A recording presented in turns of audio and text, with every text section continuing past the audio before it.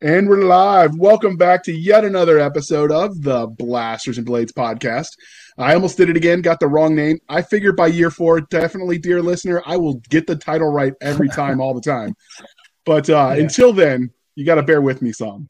So, hey, all you crazy sci-fi and fantasy, hey, all you crazy sci-fi and fantasy fans, it's time for your daily dose of shenanigans over here at the Blasters and Blades podcast. Just 3 nerdy veterans geeking out over our science fiction passions and fantastical fantasies. A place where magic is king, the sky is the limit, and space is the place.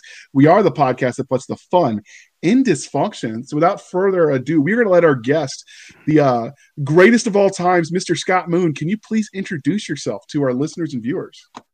Hey, glad to be here. My name's Scott Moon. I write space opera, military sci-fi primarily, a little bit of everything, but those are the ones I'm having the most traction with. So I've done, The Last Reaper is my biggest series, currently working on a new one to come out called Homeworld Lost. Okay. And the next part of the introduction, dear listener, is how we first found them. But I actually found Scott through his podcast of the Keystroke Medium many moons ago. We won't say how long it's been, but it was a fun show.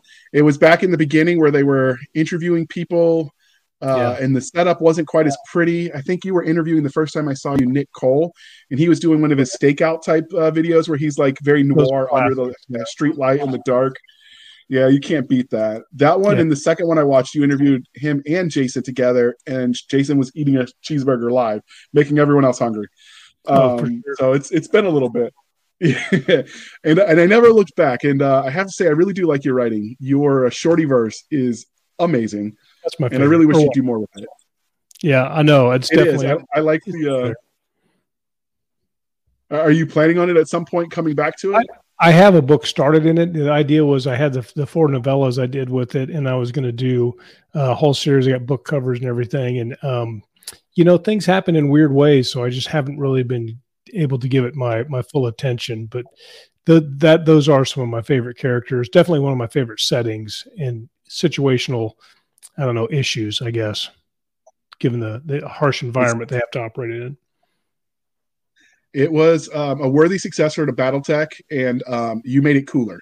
So, well done. High praise. All right. So for the religion question, since you've been here before, we had to mix it up a little bit for you. But Battlestar Galactica, Stargate, or Babylon 5? Probably Babylon 5. I think I'm going.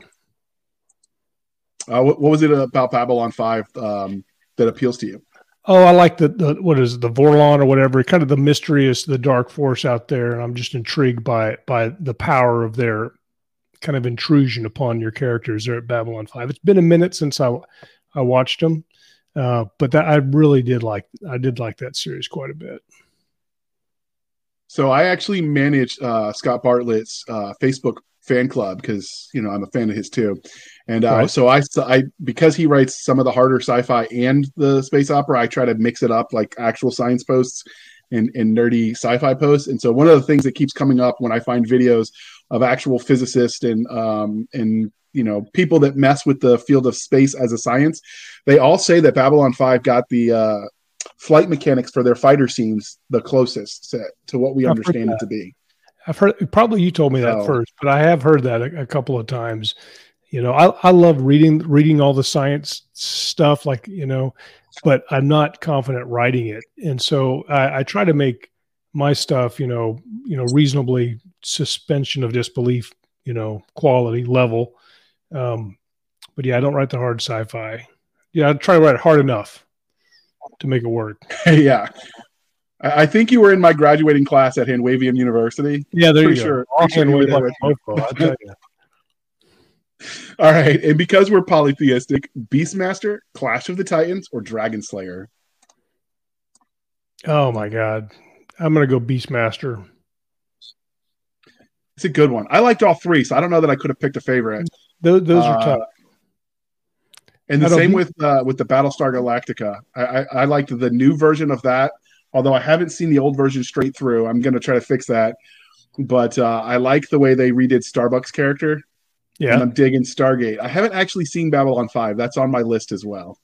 My problem is that I love watching those movies and series in the Sci-Fi Channel, but I've worked nights for, a quarter of a century and I was on call out all the time. And so I would start these series, watch like 2 episodes and then never get to see it again. So a lot of the classics I've only seen in bits and pieces. Like Babylon 5, I've seen a whole bunch of random episodes, but I've probably seen the most of that. But a lot of the other ones I haven't finished. Like I haven't finished any of the Battlestar Galactica, even though I've set out to do it.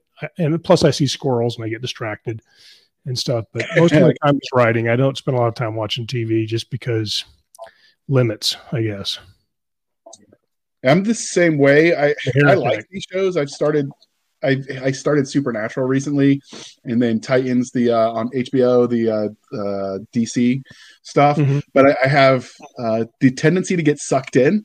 So I'm just going to watch one episode and 5 hours later, and I just can't do that when you've got kids and words and you can only do so much. Oh, yeah, the only time. So like. I love to binge if I can. So the only times I'm able to finish stuff, like it depends if like there's been some times when it's been winter when I was still working nights and there's like nothing happened between 4 o'clock and when I go home, it's around 7. And so I did watch like the last series I watched all the way through was the Queen's Gambit, and I could not stop it. I was like a hardcore addict to that one. I don't know what it was about it.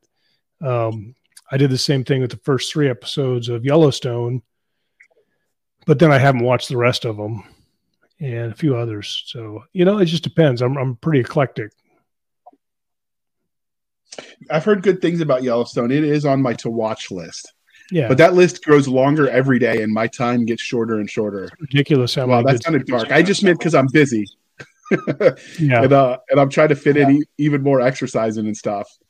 It's one of those things, like the more you do, the more you want to do. It's weird. Oh yeah.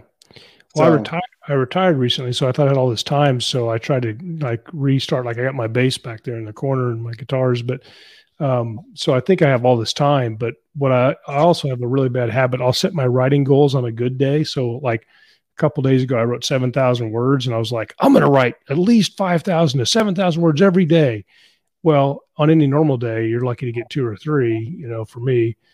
And so that's a very persistent or consistent thing I do is I'll set my goals on same way with working out. I'll have a good workout and I'm like, I'm going to do 50 sets of this exercise or whatever. And then 2 days into it, you're completely destroyed. And you're like, why am I working out for 2 hours a day? I should probably take a break. Well, congratulations on retiring. Gotham City will never be the same again, but well done. So because we here at the Blasters and Blades podcast love both the fantastical and the scientific, what was your first love, sci-fi or fantasy? Fantasy. Do you remember what your first go ahead. Oh, well, I started out. So my mom was, when I was, probably 11 or 12 or so, she was the high school librarian, and she'd been an English teacher before that. And then eventually she went and she was like an assistant principal when I was in high school and whatnot. But she also started the alternative school in our town.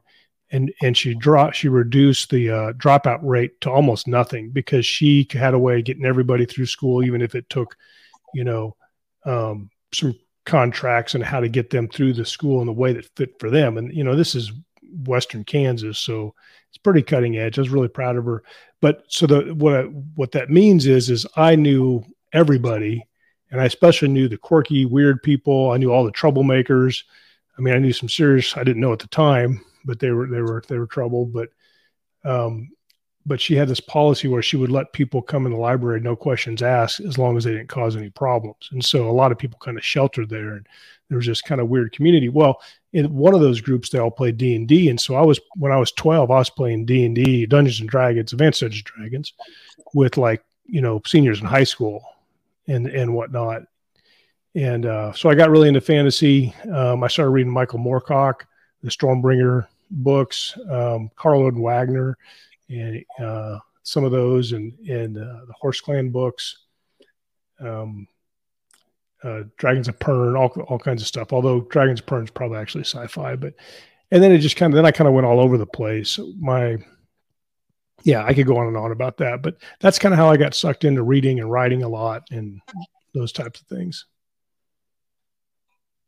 Do you remember what your first engagement in speculative fiction was? I remember last time you mentioned audiobooks with your mom, but you said if I asked you a different day, you might get a different answer. So yeah, we're talking about engagement as in consuming or producing. Consuming. Like, what was the first memory you have of something speculative fiction? I'm guessing probably some sort of cartoon. Well, I remember. Well, no, I guess I probably had cartoons. We had Saturday morning cartoons with the Justice League when I was a kid. So you had 1 hour, one time a week, and you better be up for it, and you better not be in trouble, so you get grounded from it. Unlike now, where it's just anytime you want anything, you can have it. But I remember. So when I was, I think in fourth or fifth grade. Well, in fourth grade, we had a teacher. I think she was out of lessons planned, but she would read Little House on the Prairie to us for part of the day each day. And that was my favorite part. I'd sit there and listen to her read that. And that's fiction, maybe historical fiction or memoir a little bit. And then shortly after that, my dad would pay me $1 a book to read a book. And so I read all the Black Stallion books. I can't remember who wrote those.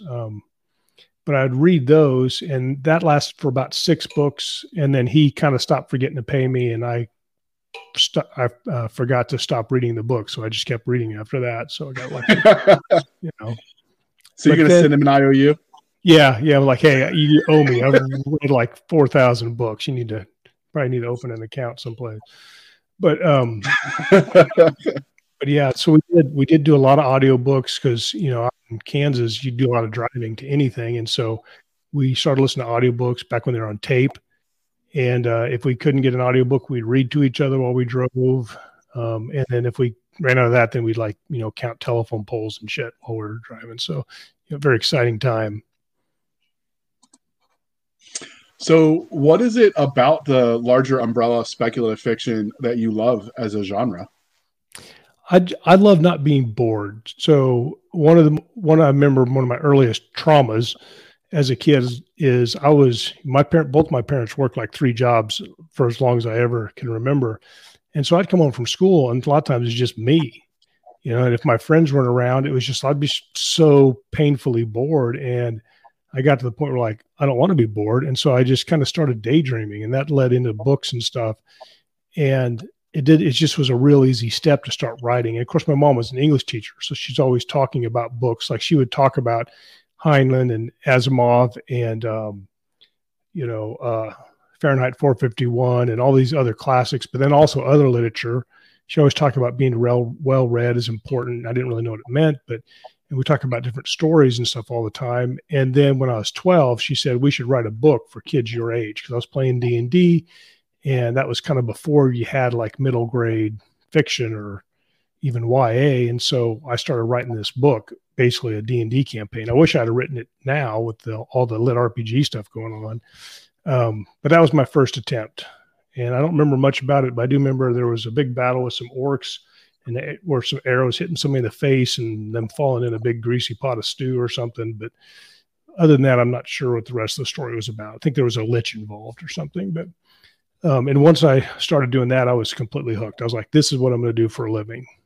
So that's been 41 years ago. So how did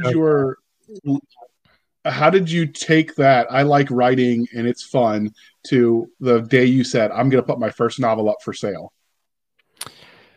So I was right. I was a fan of Stephen King. The other thing my mom talked about, she would talk about interviews and stuff. And if I hadn't read the interview, I'd heard it. And I remember either she'd told me about it, or I'd heard it someplace, or I'd read the article where Stephen King is famous for the quote. He says, I write on every day except for my birthday and Christmas. And I remember my mom saying he wrote 3,000 words a day or something like that. And so I would always try to have a word count from very early on, although at the time I was handwriting on legal pads and stuff. And I would always try to write every day, write as much as I can. And I just got into this habit of doing those types of things. I dreamed about getting a red twin turbo Corvette. When I was in high school, I wanted to write a big book, get super rich, and have a twin turbo Corvette. And that was very motivating for me at the time. I don't have a vet, but maybe someday. You just need to sell a few more books, and then your wife will let you buy one. Yeah. Right. Yeah. It's not as dangerous as a motorcycle. That's what you sell it as. Oh, yeah. There you go. See, and I've had motorcycles, and nobody in my wife and my in-laws are not fans because they're in the kind of medical professions and stuff, and they think they're unsafe. Well, lots of things. Well, motorcycles are really unsafe, especially if I'm driving them, but that's a whole different podcast probably. Yeah. So many authors let their own real life experiences influence the way they tell stories. So do you think there was any specific moment that shaped the way you engage with your readers? Probably a lot, mostly in more of a gestalt or 10,000 view perspective. To answer that question, is I have consciously sought out things to do throughout my entire life that I thought would enhance my writing. Like, I remember one time when I was like 14 and ninjutsu was big.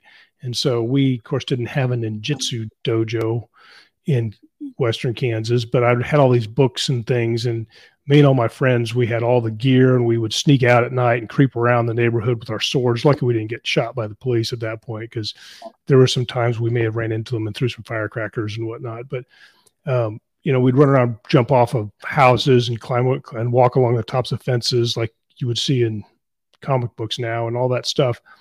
And, but I remember one time I was sitting there writing, and my dad was talking to my mom. They were divorced at the time, but I remember him saying, I wasn't supposed to be in the conversation, but I had a habit of listening to adults from when I was a little kid. I'll come back to that. But, and he said, what I really like about all this martial arts is that it really affects his writing. And I'd already kind of had that idea of doing stuff that would feed into the writing, but I always did that. Everything I did, like I went to LA when I was 18 to do music, and that was part of a writing experience, a big adventure. I tried to go in the military, but I got DQ'd. I went into the police department. I did all these different assignments on the police department. Try to travel and see things and try to feed all of that into the writing. As far as I did try to consciously not write the stories that I saw, especially as a police officer, because that kind of felt like cheating. But I do think that they did affect my writing, like in a more indirect way.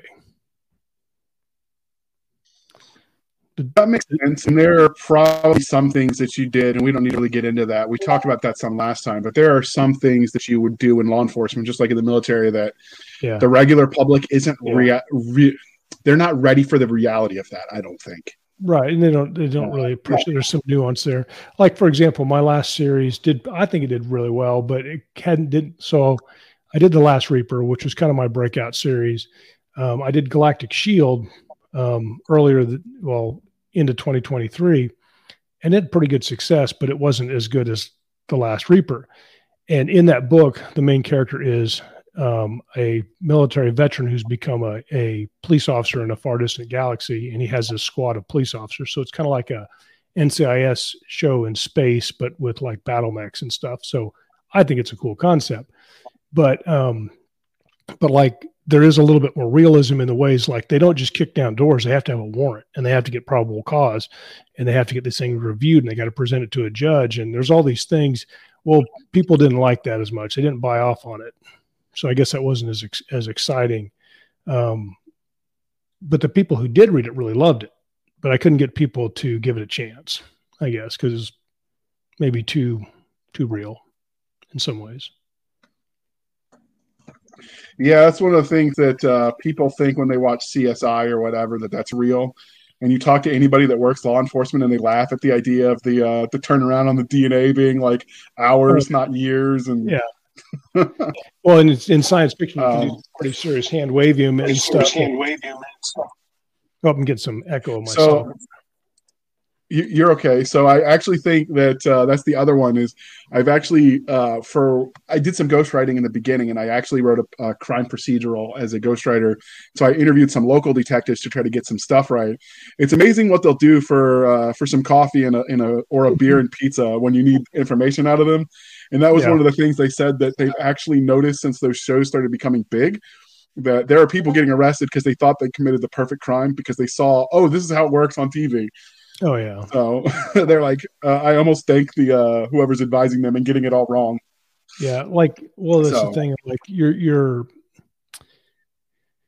like the serious, like, kind of used to be like the serial killers and things like that. I don't think those are as hard to catch now as like the actual random things. The ones that are hard to catch are like gangbangers, where nobody will talk to you, including the victims, and the victims could tell you to go to hell, and you're like, you can't. It's hard to get those charged sometimes. But like, what was it up in? I think it was, where was it? We had the guy that stabbed the 4 co-eds in college in the dorm rooms last year. I know what you're talking about. I can't remember the name because I try not to follow it too closely, but they caught him. I knew as soon as that happens, like, they're going to catch the guy who did that. I guarantee it, and they did. And he was getting his PhD in criminal justice, so he probably thought he had everything figured out, but he did not. He was a dummy. So, speaking of serving your community. Yeah, an evil one. Speaking of serving your community, your bio mentions that, like we mentioned earlier, you were law enforcement for Gotham PD before you retired. Yes. How do you feel like your time in uniform affects the stories that you tell? I think it does lots of good things, mostly because I met all manner of people, at their good time, mostly at their bad times, but sometimes at their good times. And so, being a student of people is the best thing you can do as a writer. And, because people tell stories, you listen, you get like twice the bang for your buck. You get all the cool things you get to do, plus all the things they tell you about. So it's really good. It's easier for me to write darker stuff.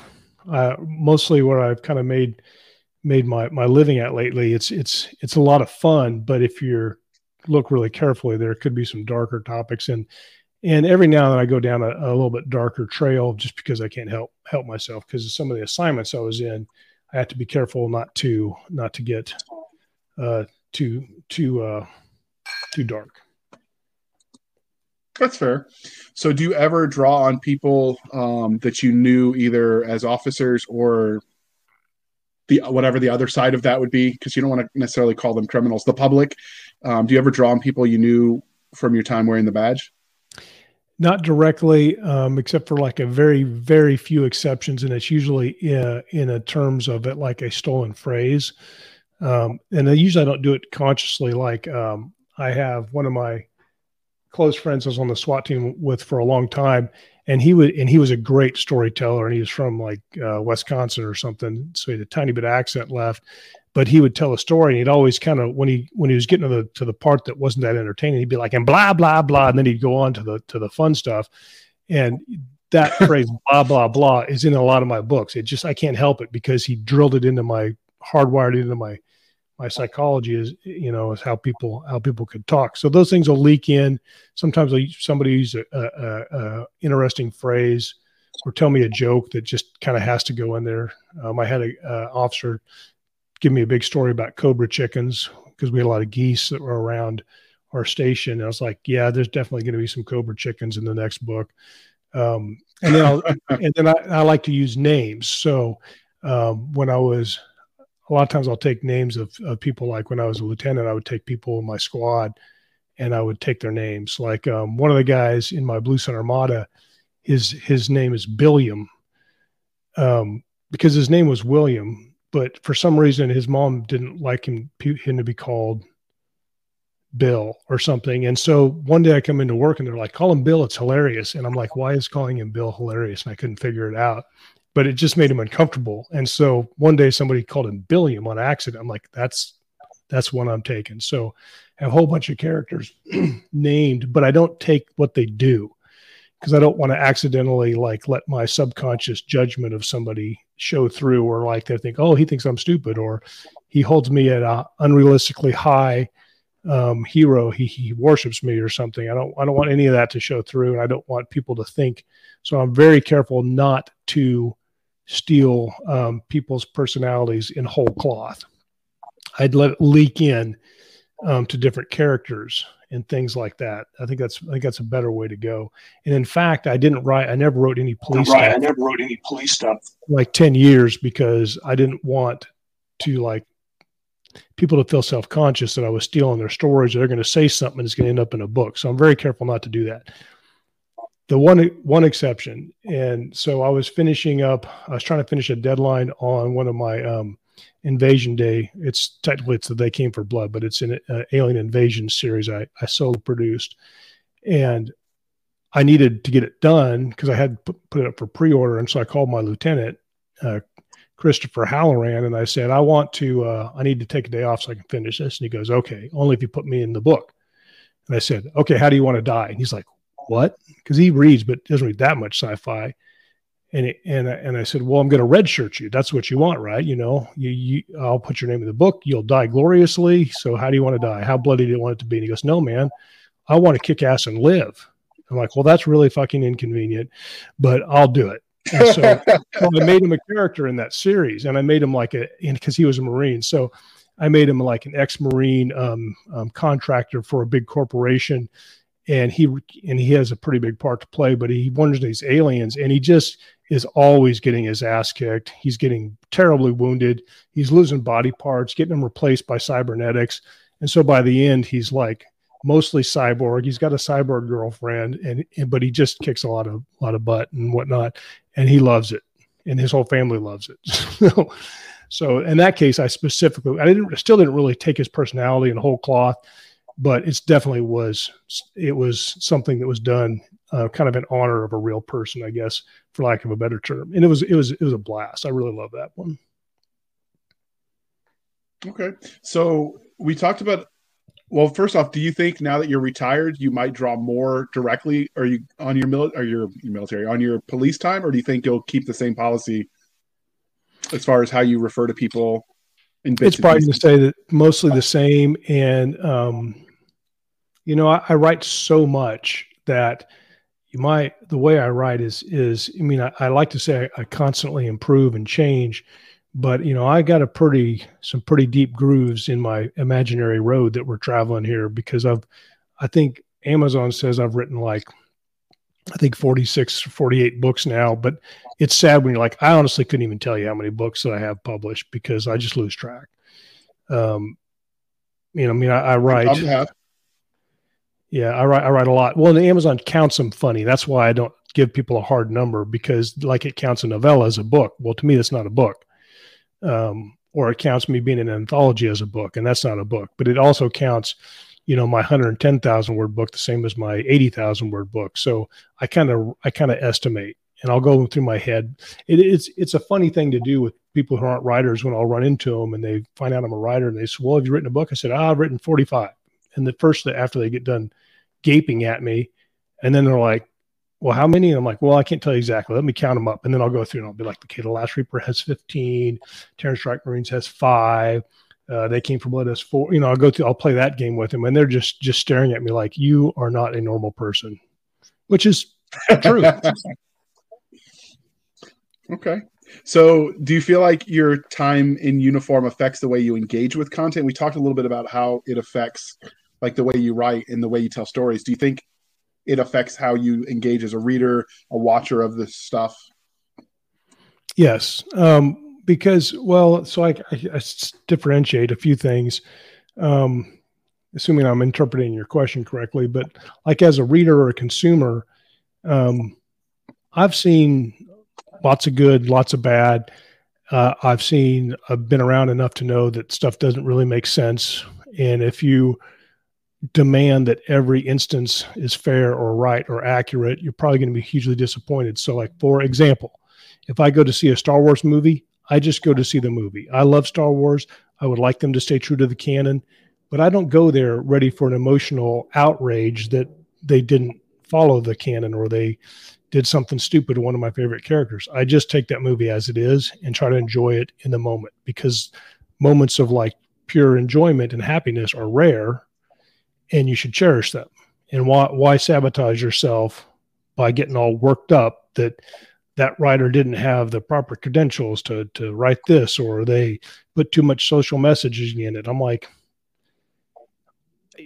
the social messaging that's really prevalent now in movies and things like that, I'll take it or leave it. I'm a grown ass person. You can social message me or social shame me or whatever you call it all you want. I'm still going to have my own opinion. So I don't care. Some people get really worked up about it. They're very angry. To me, it takes away some of your quality of life, which is hard enough to find as it is. So I don't get mad about that stuff, or I try not to. Or if I get mad, I try to get unmad really quickly. So that'd be the main thing I take away from it is the ability to kind of drive my own bus. As a police officer, there's always somebody trying to push your buttons, trying to ruin your call, and you have to be able to drive your own bus. You can't let them push your buttons and get a reaction out of you. You got to decide when you're going to be happy, when you're going to be creative. And then I bring a lot of discipline to my writing because I've always had to write and work. And like when I was in the academy, I got up 2 hours early to write for 2 hours before I went to the academy. And I've always done that. When I was working first shift as a sergeant, my shift started at 6:30. So I had to get up at 3, and I got up at 3 every morning. And I write for about 2 hours, get my ass to work. And then if I got a lunch break, I'd write then too. I usually didn't get a lunch break, but if I did, I definitely wrote on it. Okay. Well, I was more thinking like, for instance, if I watch a guns in a movie, like I'm definitely, they fired too many bullets, that kind of thing. Like I noticed those details. Or when they get the culture right, like, I'm sorry, there's no way your sergeant is standing there watching a private mouth off to a lieutenant and he doesn't get a little bit of wall-to-wall counseling and a few smacks about the backside of it. Well, maybe not in the modern army. I think things have changed. But when I was in, like, I would have got my butt handed to me. And rightly so. So when I see that on screen, it just kind of... Yeah, I'll laugh that off pretty quickly, but I'll quickly spot it when it's super dumb.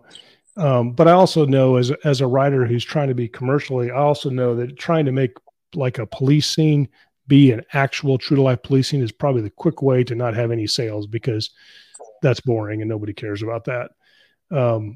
But so I'll let it go for the sake of, what was the phrase we used? When we were talking pre-show, you talked about show is rule of cool. Rule of cool matters if you're writing commercially. So sometimes I'll take a cool stuff, but where I find it really interesting is like when you see something that gets it right, at least enough right to make you really excited, like the first season of True Detective, which is extremely not realistic, but it has enough of the stuff in your feels. It has it right. Where you're like, that's badass. Or like watching The Shield or, which I never watched.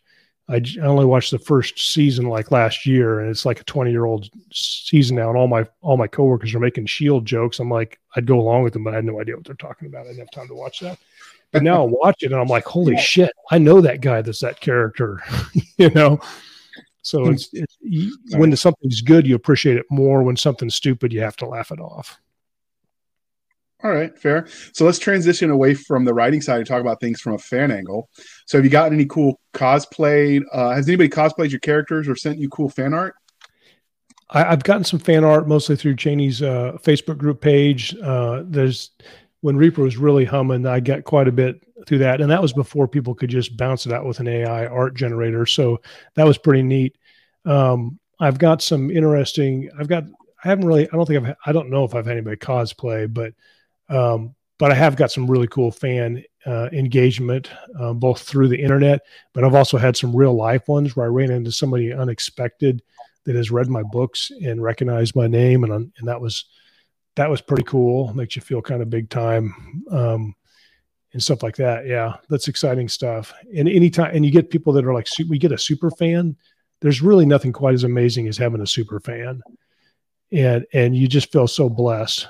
I get up every morning and pray for all that I have been blessed with all this stuff, because I really don't know why I'm having this success. I mean, I'm not Stephen King, but I'm doing a lot better than I thought I ever would. So it's cool when people like what you do.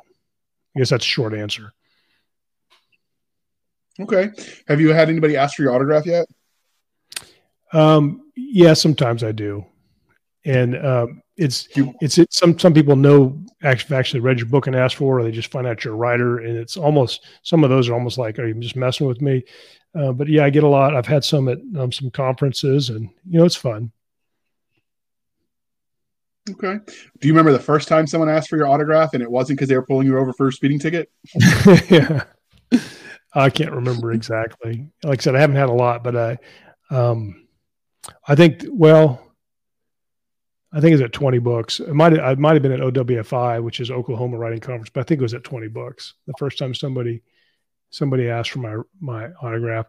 The biggest fan stuff actually I've ever had experiences from the Keystroke Medium show, because we would go to the 20 books in Vegas conference. And I remember meeting Kayleen Williams, and she comes walking up to us. I'm like, she's walking right to us. I didn't recognize her from her, screenshot, or from her not emoji, whatever it is, your avatar.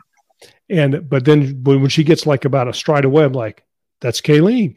And then she's like, hi, I'm Kayleen. And then we started talking, and it's like, we're meeting real people. Well, since then we met lots of people from the show, and we had a couple of meetups that were really cool. And we really have some good friends that we would never have known otherwise through that show. So the show is amazing. And that's probably, more fulfilling than getting an autograph, is just having kind of that extended family. Absolutely. So have you ever spotted anybody out in public reading one of your books? No, I have not. But if I do, I'll call you and let you know. We'll do another show. I'll be like, absolutely. And you gotta plan how you're going to freak out in just the appropriate social context. Like, do you go all giddy and bounce up and down like a schoolgirl, or you be like, "Sup, how you doing?" Yeah. So you get the delivery just right. Yeah. I'll strip naked and run around in circles with my hands in the air. I'm sure that'll get a lot of attention from somebody.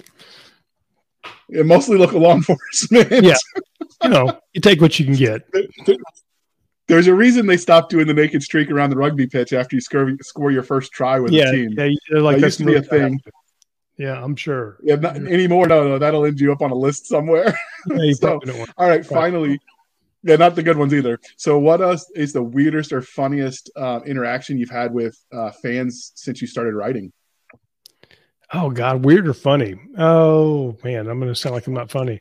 The weirdest, I guess, is, and so you got to kind of stay with me on this one to why it's weird. But so I work out at a gym called Orange Theory Fitness, and one of the coaches said, my dad reads your books. And I said, that's great.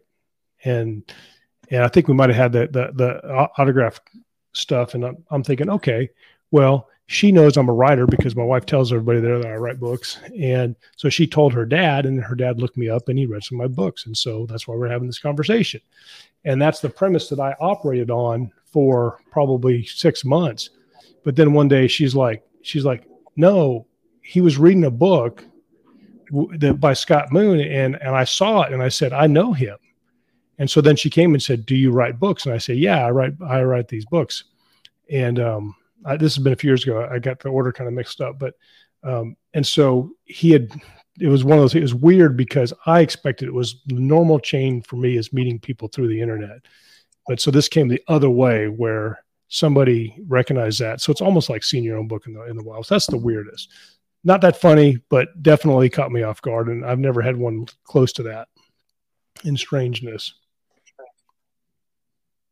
You take what you can get. So right. Obviously Absolutely. You've written a metric crap ton of books. One day, if you could just take a couple years off so the rest of us could catch up, that would be great. But can you give us like the Reader's Digest version of like the series that you've written, so that way you can not spend the next hour just listing book names? Yeah, I'll just off the top. I won't pull up my site. I'll go off the top of my head. But as far as the writing every day, maybe I could write and not publish. But I just writing is what I like to do. So I didn't take this up to make money. I took it up because I like to write and was hoping to make money so that I could do more of it. But so let's see. So I have the Chronicles of Ken Rowland trilogy. I have the SMC Marauders trilogy. I have the Dragon Badge trilogy, which is my only urban fantasy. It's my first thing that I did. I have the Terran Strike Marines with Richard Fox, which is based on the Embers War series and in one of his follow-on spinoffs that we did together. I have Dark Landing with Craig Martell, which is 12 books, 12 novellas, which I really highly recommend. They don't sell a lot now, but people really like them. So the Dark Landing is great. I did The Last Reaper, which is a 15-book series with Jeff Chaney. I did Orphan Wars, which we have 3 books out for that. I did Galactic Shield, which is a 4-book series with Jeff Chaney. I have They Came for Blood, which is a 4-book alien invasion series involving a trucker who used to be a what do you call it? What's like a Fast and Furious racer, a street racer, but he went to prison. It's a long story, but it's good. And I have the Blue Sun Armada, which is kind of about cyborgs that don't know they're cyborgs that were sent out to explore the galaxy. And that's a 4-book series that I'm kind of wrapping up here early in May. And then, of course, we have a bunch of short stories here and there. I have some in your anthologies also. And then the Homeworld Lost, which is the newest thing, going to come out May 7th, first book in that series. So I've been busy. Well, obviously, so if you were interested in the Dark Landing stuff that he mentioned, he actually plotted that stuff out as part of one of his Keystroke Medium podcasts. So if you dig up the links in the show notes where we mentioned the KSM, you can actually watch in real time some of his writing processes and how he thought about it. And he did it in front of a live audience, which is brave. So if that kind of thing appeals to you, you should check it out. But while all of that sounds fascinating, we're going to pause for a moment while we shamelessly shill for the man. And that time it's me. They promised him 1 weekend a month. The House of Reason swore the Ninth would never leave their gentle homeworld. But after Kublar, things changed for Sergeant Fetch and the Caledonian Reserve Legion Corps. Thrown into a meat grinder conflict in a desperate bid to hold the line, it doesn't matter whether you're reserve or active, only that you kill and survive. A searing tale of combat and honor at any price from a wounded veteran of the war in Iraq who fought to keep the MSRs open from Mosul to Tikrit. The Reservist, an Order of the Centurion Galaxy's Edge standalone novel. All right, I appreciate sponsoring myself, and the narrator did an amazing job. Hopefully he gets his setup together, because I'm trying to convince him to get into audiobook narration. He's done some other stuff where he's gotten a lot better, and it's amazing. And that takes talent too. I wish I had the chops to do my own audiobooks like some people do. But I love audiobooks. I don't like the way my voice sounds. Really appreciate a good narrator. They are truly amazing people, and I'm glad we have them. I'm kind of always jealous of some of the triple threats who will like narrate their own audiobooks and it actually sound good. That is not me. I hear my own when I have to edit these podcasts and I cringe. And I'm like, no. I don't like the sound of my own voice at all. That seems to be a common refrain from people that do the podcasting, but we appreciate you sticking with us through that commercial interlude. But let's dive into the book that brought us here. So we're going to talk about Homeworld Lost. So what was the premise for this universe? How did you come up with the idea? Psychedelics? Did you play with the Ouija board? Did Cheney get you drunk? Like, what's the story here? I wish that maybe I can like retroactively get drunk for it. It'd be like you can buy drinks or something. So after a while, kind of whenever we're working together, a lot of times we'll start getting an idea on the next series, like 6 months, a year in advance. And he'll say, start coming up with ideas.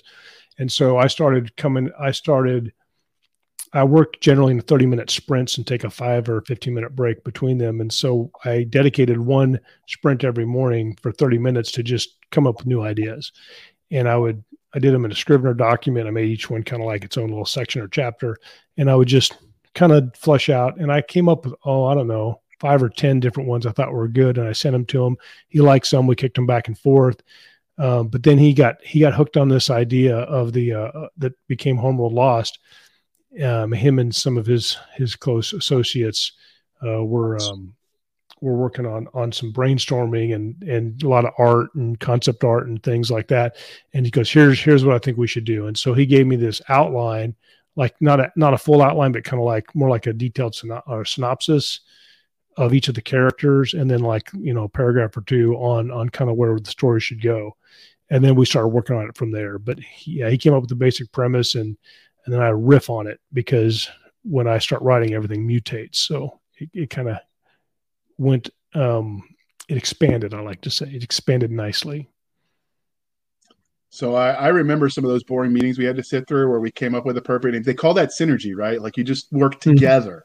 Yeah, there you go. I'm sure there are more buzzwords that I'm forgetting, but it sounds more corporate and cool that way. Yeah, there you go.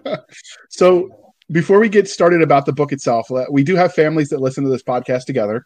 And so they're always wanting to know, if the book is appropriate for their young ones. So what would you say the age range for this story, like for your target audience, the youngest you would say is probably appropriate? I'd probably give it a PG-13-ish kind of feel. I mean, it's not, there's violence, but it's not like, I guarantee it's not any more violence than kids are seeing every day in video games or YouTube or anything else that they're watching. It's the violence would be comparable to an MCU type of thing, maybe a little grittier than that, obviously, but, I don't kill the dog. I'm not an old yeller person. And there is a small amount of profanity here and there. I usually don't use it for this audience for these books, but sometimes you're dealing with a military veteran test pilot. Something's going to slip out.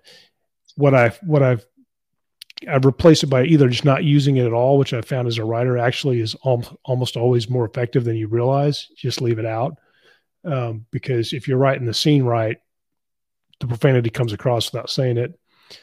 The surprise and anger and all that stuff. But I do have some interesting byplay where there's alien swear words, which are less offensive. I don't like making up swear words like people use because it sounds really false. But like one of my main characters is a Titan battle lord. He's basically kind of like a big demon type character, a little bit like a Hellboy, or in a way, like, but then with some other things, like a symbiotic battle tale and some stuff. But his race, Zyzo, is a swear word, and you don't really know how bad it is, but they say it like it's a swear word, and then there's some interesting byplays on that. So, I would say probably PG-13 would be around there. There's going to be a few swear words you might not want your kids. My kids have heard the swear words, so it's not going to bother them, but other people's kids may not want to have them. And I'm talking like maybe 20 in the whole book. Okay. Now that's the fun part. We're going to take a moment. We're going to look at that sexy book cover that you got. And I'm going to throw that up on the screen. So what's the story of this artwork? Because I could see this being like a movie poster, just cool art that I'd throw on my wall because I like sci-fi art. I know for a fact it's not AI generated because I know how Cheney's business runs because we've talked about that kind of stuff, him and I. But what's the story of coming up with this piece of art, and what was your role in the designing the concepts? Every series, every book that I do, he has basically a worksheet, and it goes through a bunch of these questions about what type. A lot of them are kind of non-intuitive, but it'll be like there's these categories. What's your book best fit into? And they'll be like the Golden Fleece or Hero Journey, not Hero Journey. I can't remember the survey off the top of my head, but a lot of them kind of relate to those types of things. And then the bunch of questions about the setting. They'll ask for a description of the main character if it matters. They'll ask for anything really unusual. They'll ask for any like concept art that I've looked at for references, which I didn't really have much because they already had better concept art than I had, because his artistic team is pretty talented. But like one of the descriptions was the character, and my main character in this series is, he's athletic and strong, but not like overly muscled. So basically like a good soldier, I imagine would be, you're probably somewhere 5'10" to 6'1" ish. Not super tall, not super short. He's muscular, but he's not going to be out there being the strongest man. So you can see the build of this guy is just kind of like your average guy in his prime, and then he's got some upgraded armor and stuff, because the part of the book is he becomes basically bonded with this living starship, and he has a lot of his genetic or cellular material replaced by material from a living starship. So he's so he's kind of like a cyborg that's like a bio cyborg, I guess. But one of the things that the ship does, it makes him kind of this, an EVA suit or battle armor, kind of a cross. Can't really make battle armor because the ship's not allowed to fight. And so in this picture, you can see your main character there kind of looking like a badass wearing this armor. And this is over, of course, one of the worlds. There's always some world you got to go to and get something that that is not going to be easy to get. Things happen. So So that's kind of where that comes from. And I didn't tell him all of that. He came that, so these things kind of come together from all the kind of weird, vague questions that I answer. But that's kind of where I came with that. Nice. And we're gonna before we dive into the main story, we're going to show you the Homeworld Lost Kayan's crew. I believe is how you said it. I say Kayan's crew. Okay, that is I will link to it in the show notes. It is on the publisher's website. It's a short story that was narrated by the same narrator, Neil Thorne, who does the regular audiobooks, and it's available for free right now, and it will be at the time of this episode launching when the show comes live. So if you want the prequel and it's free, you can go on over, sign up for the newsletter, and I will say some of the stuff you get for newsletter signups have been kind of danky, but you can't beat a free audiobook. That's at an hour probably of your time. It's about, what'd you say, 10,000 words ish? Yeah. Well, yeah, no, it took me a lot longer than that. I think it took me about a week. But this book, I really love this short story, by the way. And yeah. Oh yeah. Oh, to listen to the time it would take the listener to listen to it. Yeah, I think it's about an hour, but I mean, this thing went through the full editorial process, which has multiple editors and beta readers, obviously the artistic team for the cover and the narrator. So it's a great little story, and I would encourage people to check it out. I mean, it is free. I like it. And I'm very proud of it. So that link will be in show notes. I encourage you to check it out. And if you sign up for the newsletter for Variant Publishing, you get a bunch of these free teas. Well, I wouldn't call them teasers, but they're like short stories in existing universes to sort of let you sample the worlds before you dive into any one series. And like I said, if you like audiobooks, man, you can't beat that. So it's worth your time. Links will be in the show notes. I think it's a great deal. Let's move on to Homeworld Lost. Okay. Go ahead. You were saying? I'm sorry. We started talking at the same time. I think those short stories are great because, you're going to know, you should know if you're going to even like this series. And a lot of people now don't want to get into a series that they're not going to like or it's not going to be finished. But, we kind of give you both.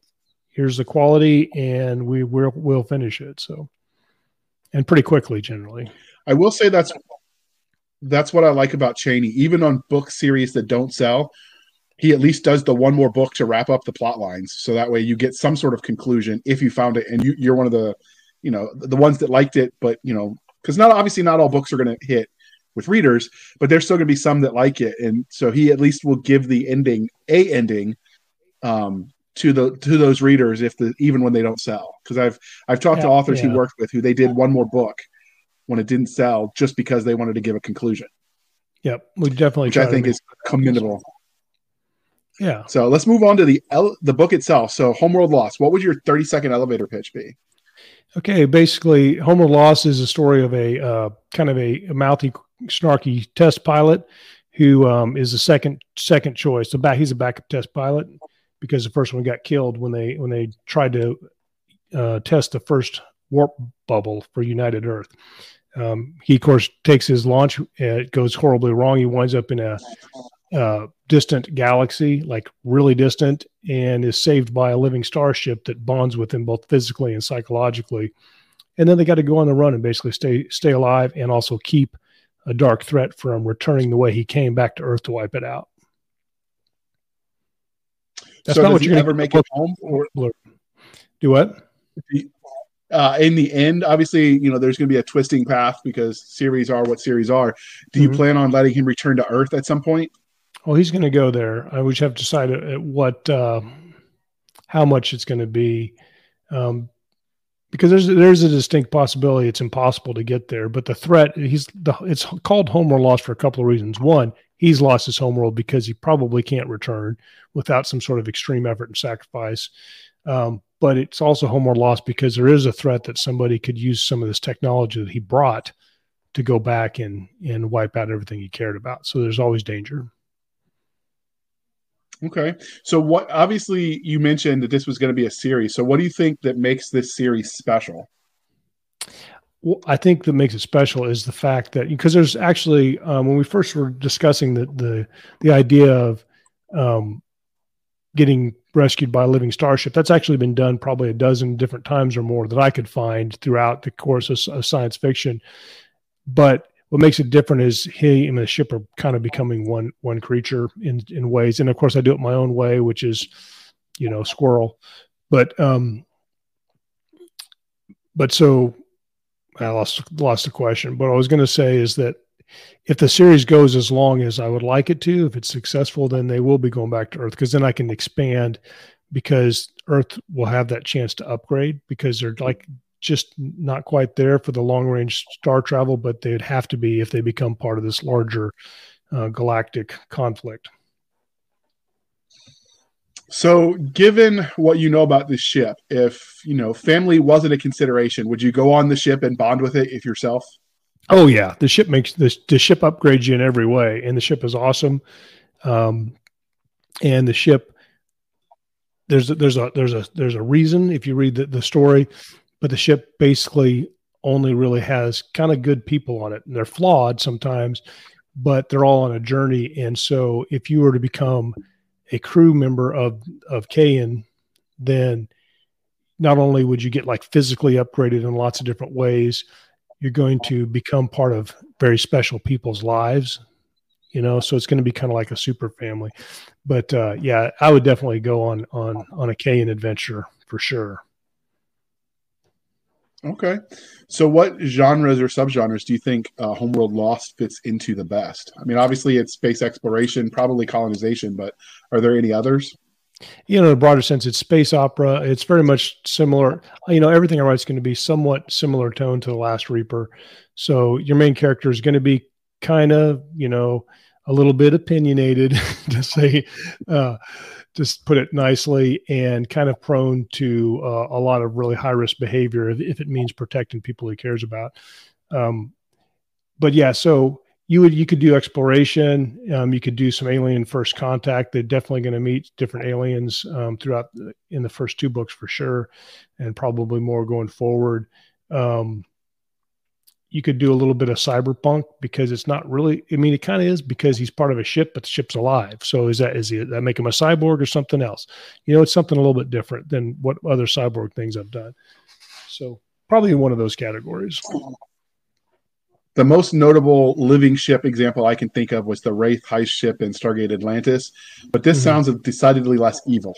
So yeah, and I haven't watched that one with the Stargate Atlantis. I probably should put that on my list. But yeah, there's a couple different ones.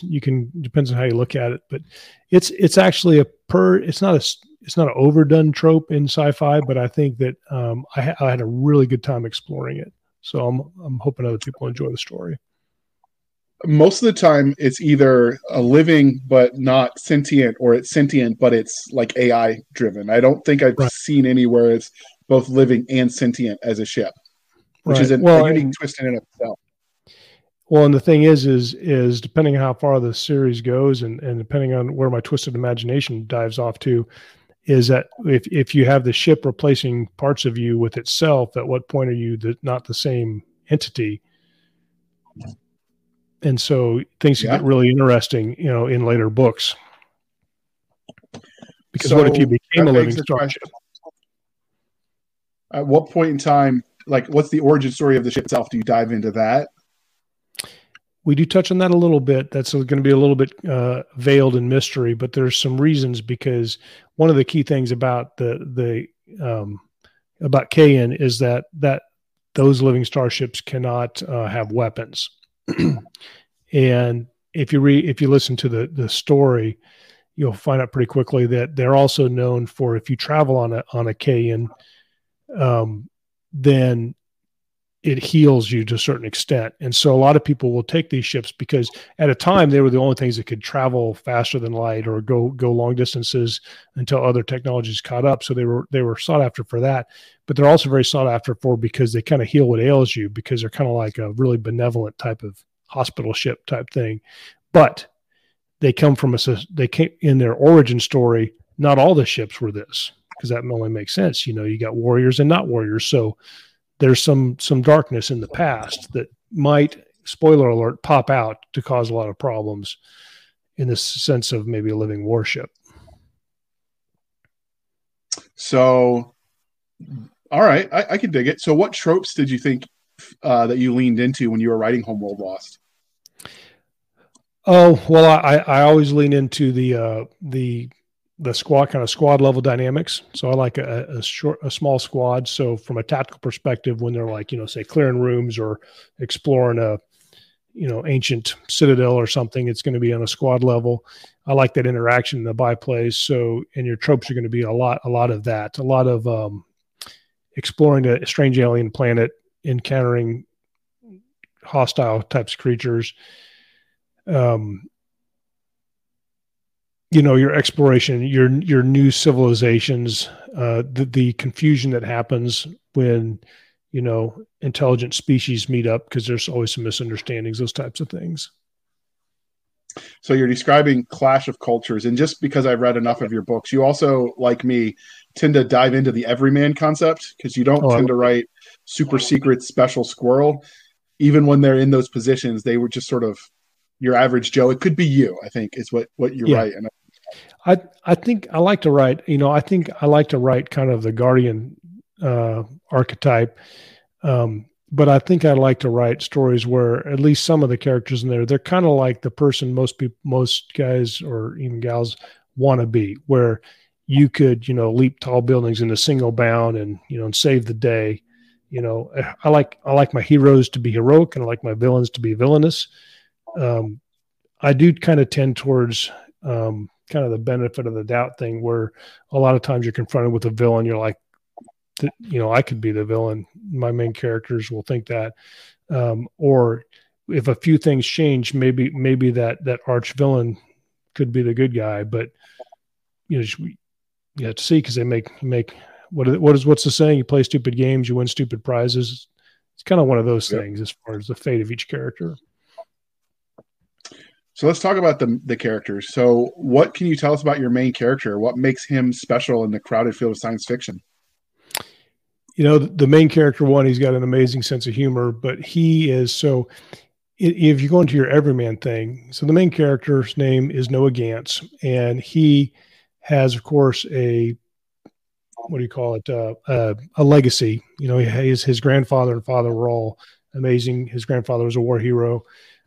He went off to college and to do those things, and of course flunked out because he was, doing fun stuff, and wind up enlisting. So kind of matured. He became he was in the Air Force. So he was security forces. So he got a little bit of tactical experience, but he really wanted to be a pilot because his grandfather was a pilot. So eventually he gets his act cleaned up, goes to OCS, and eventually becomes a pilot. So that way I get a character that got some ground fighting on the ground skills and ground fighting, because I like to ground fight. And, but then also the pilot mentality. So you kind of get both of those characters. He's terribly loyal to his family and to his friends. He misses home, wants to protect it. He's willing to make those sacrifices. He knows that he's probably going to fail, but he's going to try anyway. So it's your main character kind of in a short summary. Okay. Were there any secondary characters that were especially memorable to you? I always love my secondary characters. Sometimes I love my secondary characters more.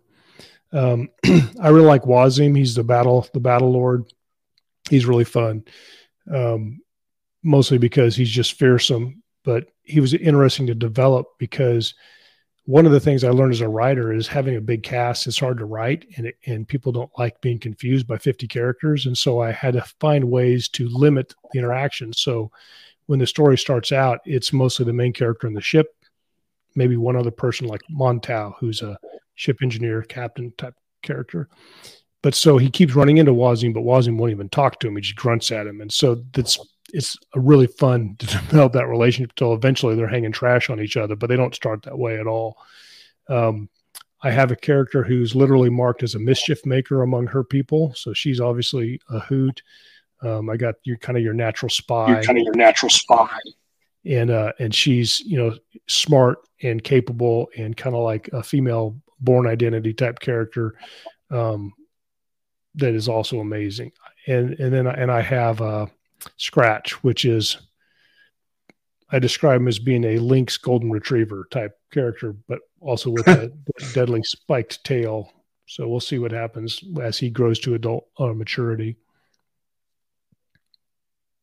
Okay.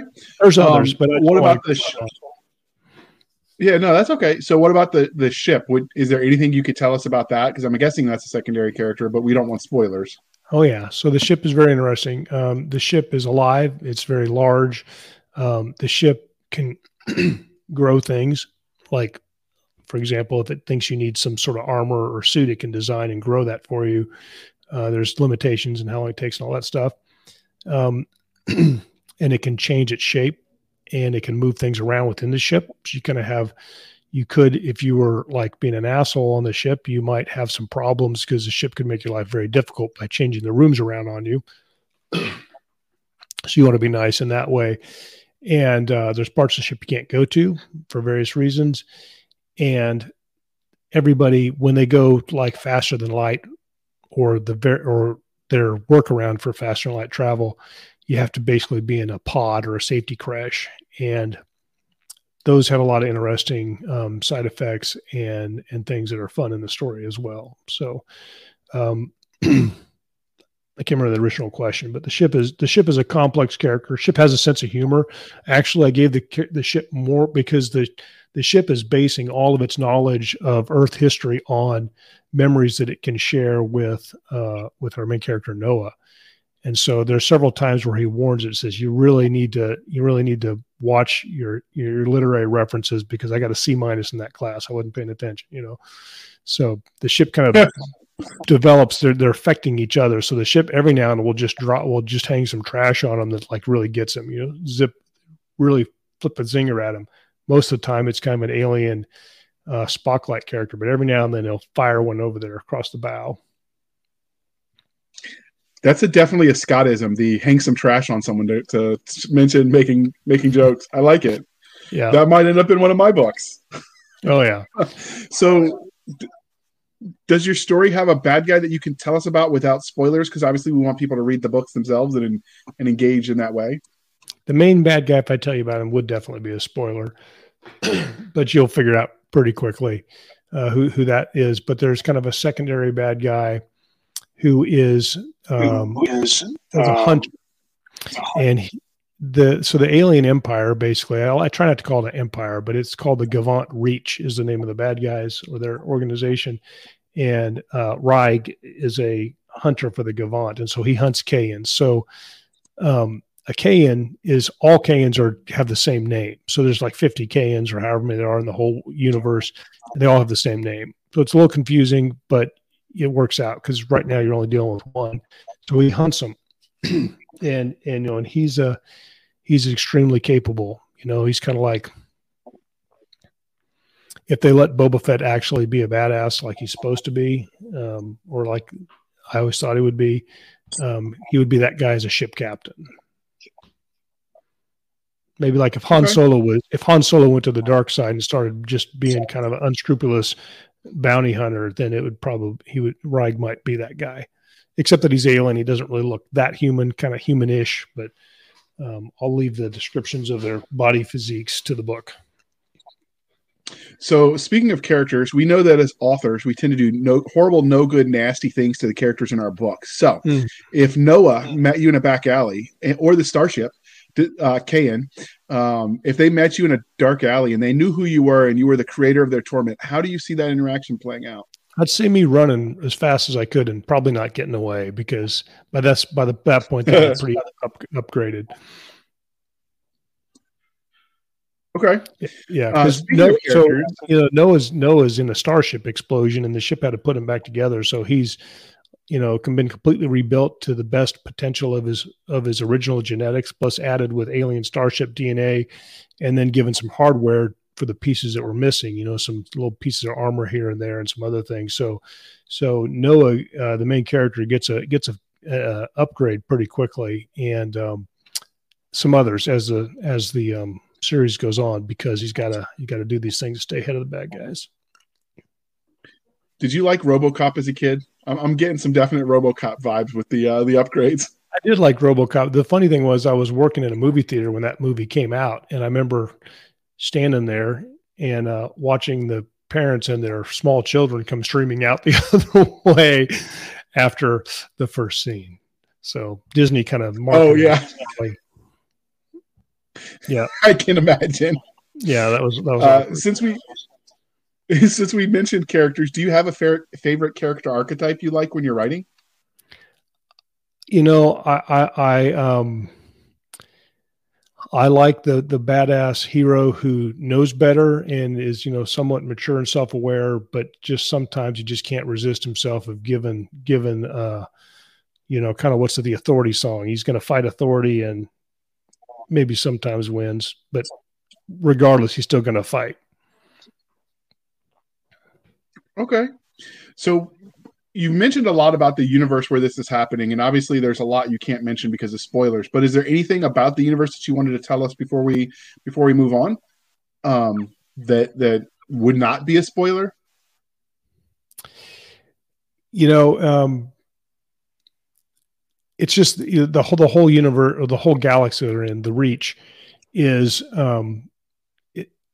it's at the boiling point. Let's just put it that way. You know, the Gavant have control of everybody. They are the 800-pound gorilla in the room that nobody can resist.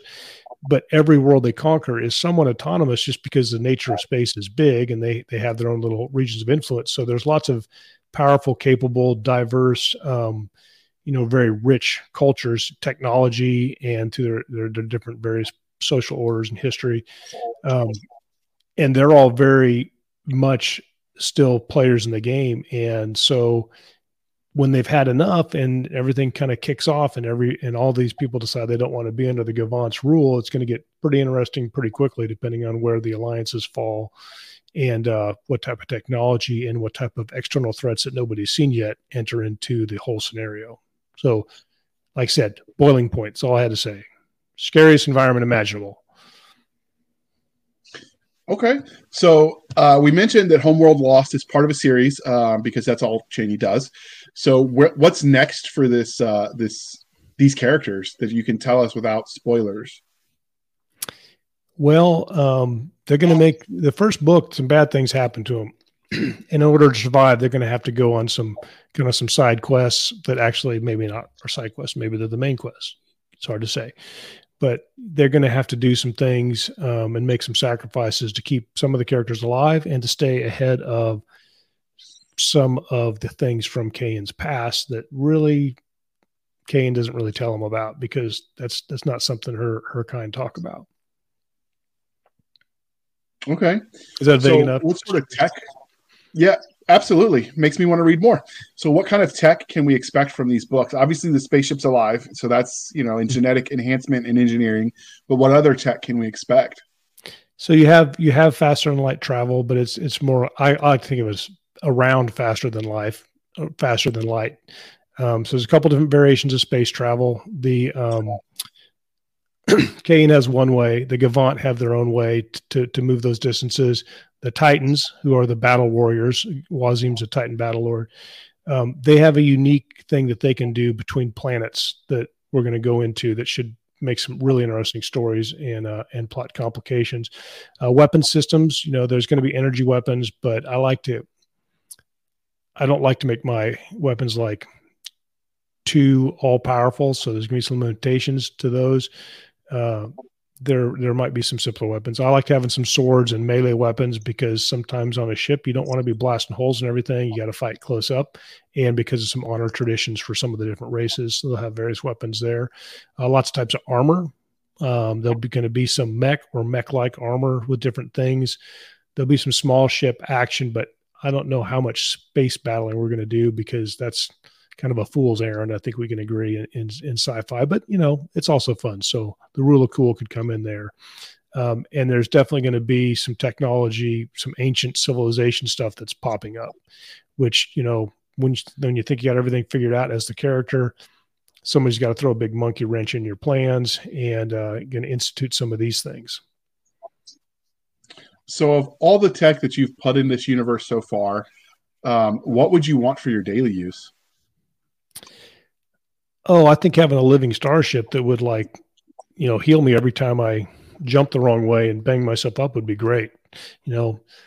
for example, Kayan makes him this suit of armor that he can wear. Basically, it's originally designed for just doing EVA stuff, but he uses it in lots of scenarios. But it's, it makes him 7.5 feet tall. And if he wants to be taller, he can be a little bit taller. He learns pretty quickly that's not a good way to fight because he gets too tall for his body mechanics. But yeah, so maybe some Kayan battle armor, or since they can't make technically battle armor, just some Kayan armor would be fantastic. I'd take some of that. And how would you abuse that? Because let's face it, if we had a lightsaber, we'd be poking our eyes out. Oh, I'll be jumping off of things, running through things, because you can scuba dive, you can go into space, you can, put your fist through a stone wall. Maybe, I don't know. I haven't done that yet in the story, but maybe we'll try that out and see if anybody breaks their hand. Just basically, all the, and when you're like 14 and you think you can jump and run off of anything, and you do stuff that, you ride a 4-wheeler and stand on the seat instead of like on the foot pegs, stuff like that. That'd be the way to use that. I'm just saying there's a reason girls live longer than boys. There is. Yeah. I'm really surprised I'm still alive. It's just, if we're being honest. Yeah. I've been writing up some of my experiences in Iraq into stories that'll never be published, but that are there for the kids as they, when I'm long dead. And I read some of what I've written about what I did. And I'm like, how the hell did I not die? And I imagine since you did it every day as a SWAT officer for a long time, you probably have even more stories like, that could have gone belly up a lot of different ways. My most dangerous stuff happened before I was ever even old enough to enlist or get a job. I mean, like I rolled a car into a ring when I was 16. The list goes really on. I really believe in guardian angels because that's really the only possible explanation for why I'm even still here.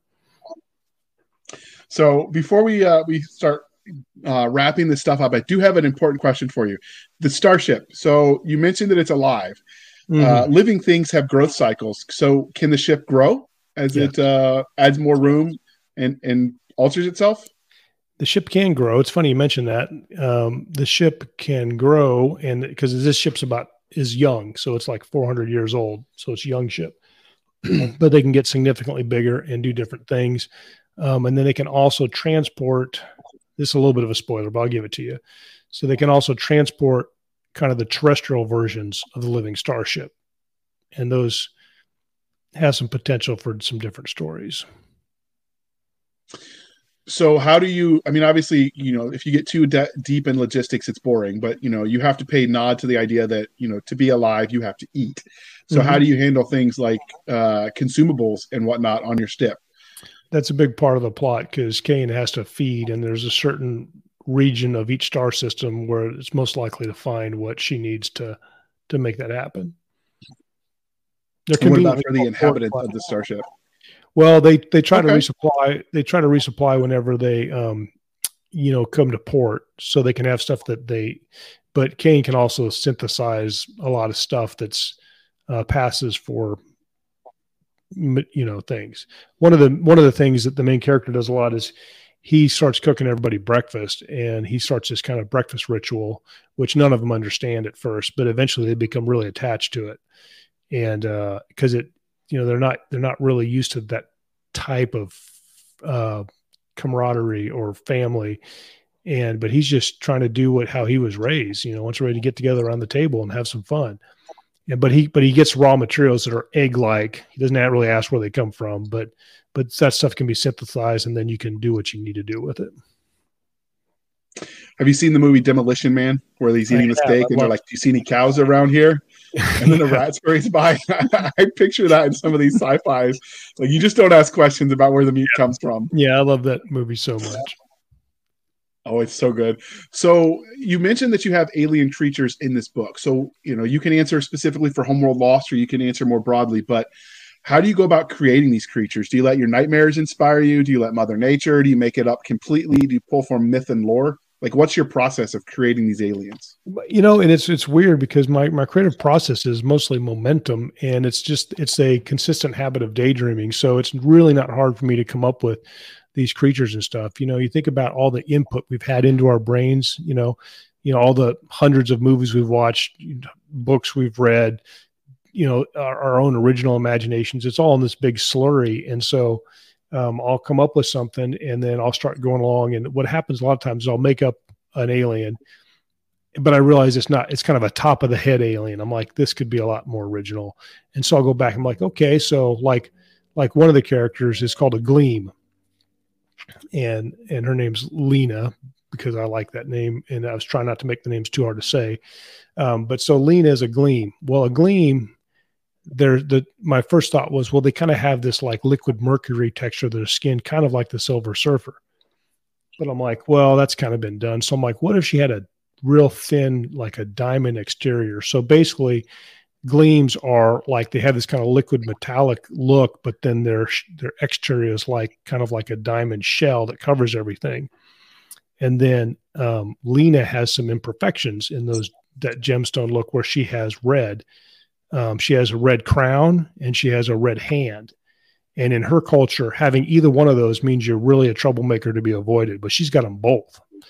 And so you immediately know, if you know that little bit about their culture, that this is a character who's going to be probably in the middle of every impossible problem that can be fabricated. But, so it's just kind of where I go. You kind of go, okay, well, what if this? What if that? Okay, well, are they big? And like, well, I have too many big characters. Okay, this one's going to be small. And then, okay, if they're small, what would make them still fearsome? And then you do something else. Okay, well, maybe they need more legs, or maybe they need less legs, or maybe this creature can, process exoskeleton projectiles. You just start mixing and matching stuff until you come up with something, and then you lock into it, and then you riff on it. That's how I do it. Okay. So needs of the story driven. I can dig that. So, clearly this is winding down this interview, but was there anything about Homeworld Lost that I didn't ask that you think the reader needs to know before they go out and buy your book? Only that they should give it a chance. I think so. I guess the most important thing about this is that, this is going to hopefully put you on the edge of your seat. But it's good. It's a good time book. I like to write about dark stuff, but I don't like to leave you in a dark place. That makes sense. So while the characters might have some challenges, have to make some really rough decisions, some moral quandaries and stuff, the focus is on the family and the fun and adventure and the hijinks and all that good sci-fi stuff. Okay. And speaking of fun, I would like to remind you, dear listener, to please be kind and speak your mind on the reviewing platforms. Your reviews help the right readers find the right books, so do your part. You can go review it on Goodreads, on Amazon, on Barnes & Noble.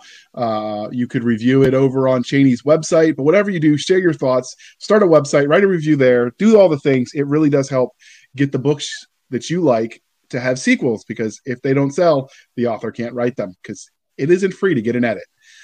With that being said, Scott, how can listeners find you? And as usual, all of those links will be in the show notes. So if you want to get a quick look at all my books, go to scottmoonwriter.com.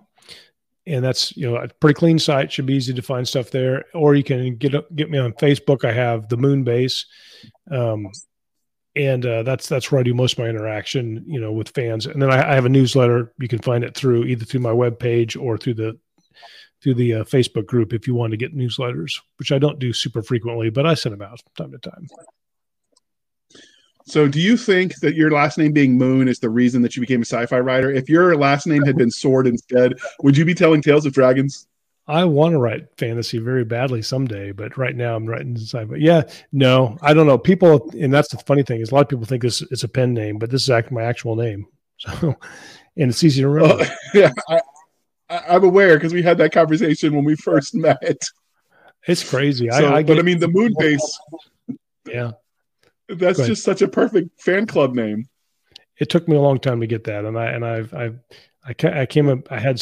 Actually technically it's the Scott Moon Base, because I picked the Moon Base and then it was like a NASA site. And I was like, I'm probably not going to be able to arm wrestle NASA. So I guess we'll have the Scott Moon Base. Okay.